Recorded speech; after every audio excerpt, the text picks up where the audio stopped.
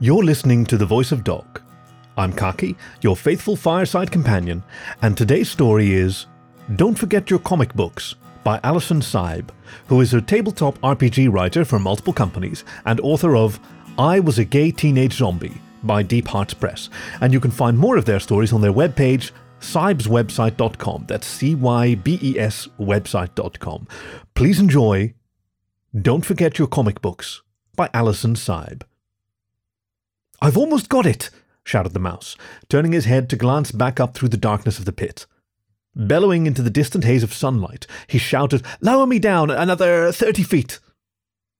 Far above, Den began to slowly ease her grip on the tensile corded rope. Turning her head to look at the brawny tiger by her side, they worked steadily to ease their companion downwards, inch by inch, into the crevasse. "How about now?" she called. Planting one foot against the cragged wall of the pit, Luca wondered once again just what the young mouse had gotten himself into. He clutched onto the cable that held him suspended into the gorge for dear life, the precariousness of his descent having damn near robbed the air from his lungs. "How about now?" grumbled the rodent, in bitter mockery. "Oh, just fine and dandy, thank you very much." "What was that?" came Den's voice from far above. She clenched her fists around the cable all the tighter, all the while her eyes darting cautiously back and forth around the horizon of the ravine. The rifle that hung around the vixen's shoulder by a thin strap wavered slightly as she adjusted her weight.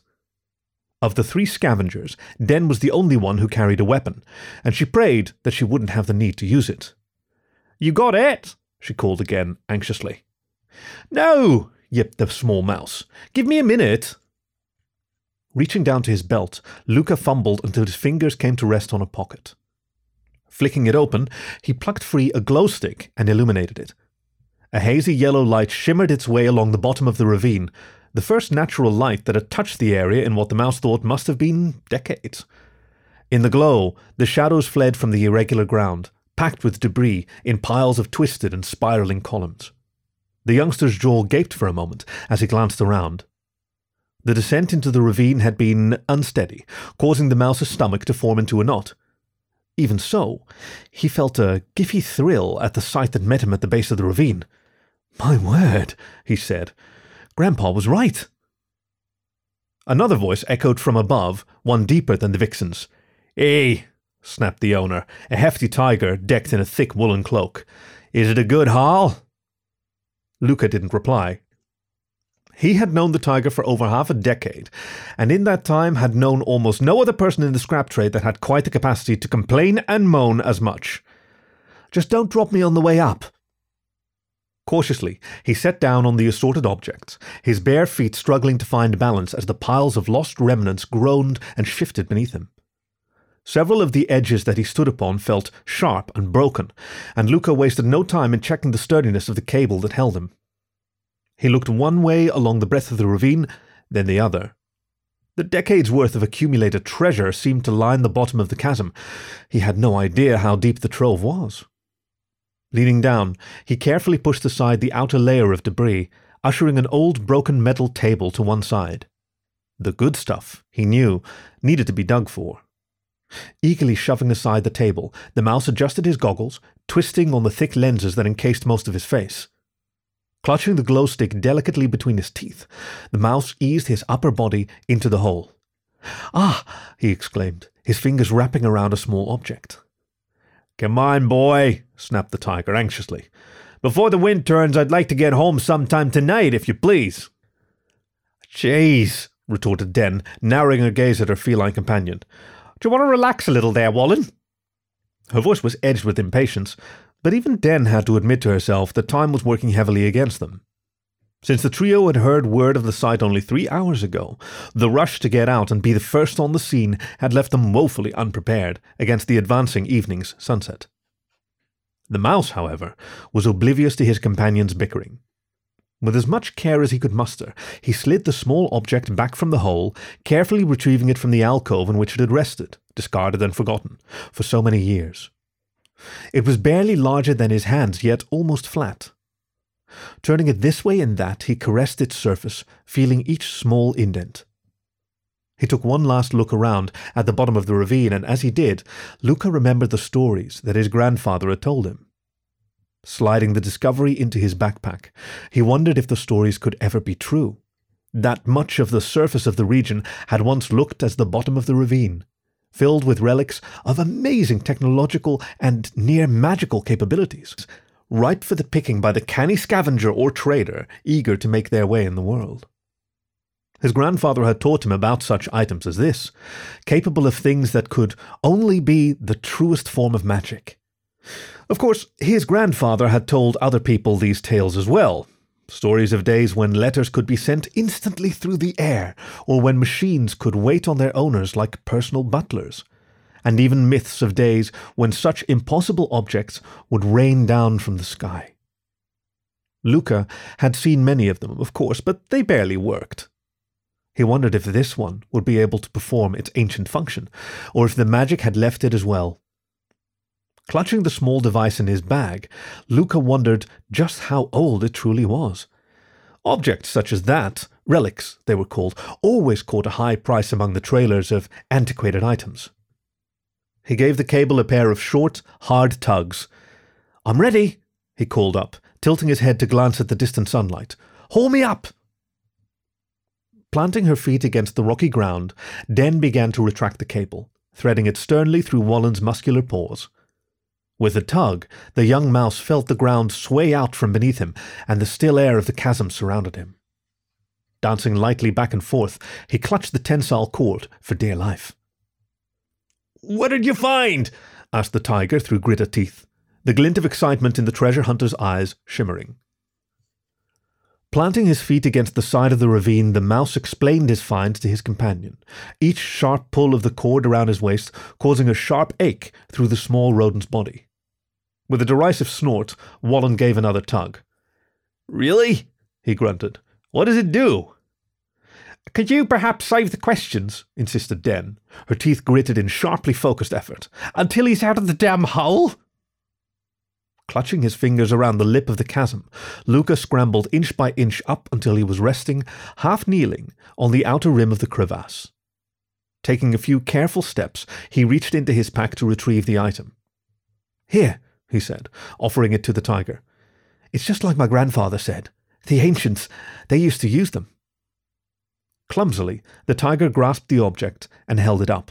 He tilted it, turning its disc-like sides this way and that with his pudgy fingers, peering at the relic uncertainly in the amber sunlight. "What's it do?" he asked finally. Reaching up to grab it back, the mouse gave his companion a wary expression. "It's a CD player. It makes music." Wallen snorted. He shook it. "How? Is this like your tambourine?" Impatiently, Luca grabbed it back. "It uses light," he said, tucking the artifact back into his bag. "Human magic."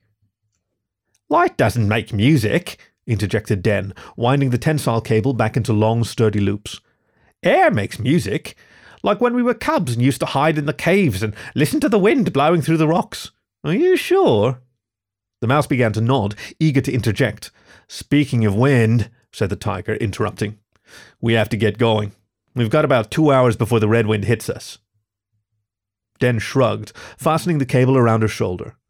Quickly she pulled her hood up, encasing her ears in the sturdy, billowing fabric. Cautiously, she checked her hip, ensuring that her rifle was still safely in place. Noticing this, Luca couldn't help but let a soft smirk cross his bemused face. Sure, he thought, it's useful enough to keep her weapon nearby, but the bullets wouldn't help her a jot if the ashen barbs of the red wind tore its way through the desert, leaving them no place for shelter. "Is it a good hole down there?" she asked the mouse. Sliding his breathing mask back into place, Luca nodded quite eagerly. "One of the biggest," he said. "We'll have to be quick. Once the word gets out, it won't be long before the claimers start crawling their way over here like lice on old Wallen's scalp." "Hey!" snapped the tiger. The hover skiff was old, battered and dented. It had definitely seen better days, having survived many close encounters with open firefights, radioactive winds, and, in one unfortunate incident, barely escaping the jaws of an especially angry Verocidon.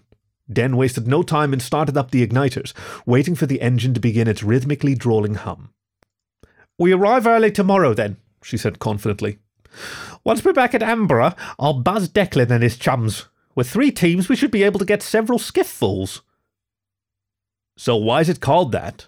Asked Wallen, with a voice edged with confusion, as though the idea had only just occurred to him at that moment. It turns seeds into music somehow? Oh, it doesn't do anything with seeds, explained the mouse, dusting off his leathers. It's just called a CD player. That's just what they called it back then. So why doesn't it work? He asked. Shuffling into his seat, the young mouse slid his backpack safely between his knees. It needs a disc, he explained. Like, do you remember the shiny objects that Martana used to make dresses out of? The circles that she strings together. That's the thing. Slumping down into the seat beside him, the tiger gave a bemused chuckle. What? The claimers make music out of dresses? Is that what your grandfather told you? I think I see why everybody said that he's mad. Pursing his lips, Luca folded his arms. Think what you will, he said. There's more down there. Useful things too, I bet. Like guns? Asked Den, her voice starting to grow hushed over the growing sound of the engines. We could really use them. I haven't had a fully charged power coil for my rifle in almost 2 months. Folding his arms, the tiger snorted. Power coils and guns, CD players and dresses. You know, if those ancient humans were as smart as people said they were, why couldn't they build things that worked on their own? Why does everything they make have to have something else in order to make it work right, eh? Oh, stop complaining, snapped Den, before turning her focus back to the mouse. Ignore him. So, did you find power coils? Stuff we can sell? Oh, please tell me we found something valuable. Oh, better than that, said Luca, fastening his old worn seatbelt as the hover skiff started upwards with a reticent shudder. Far better. I swear that while I was down there digging through the rubble, I could see actual, honest-to-goodness, comic books. The tiger raised an eyebrow. Comic books?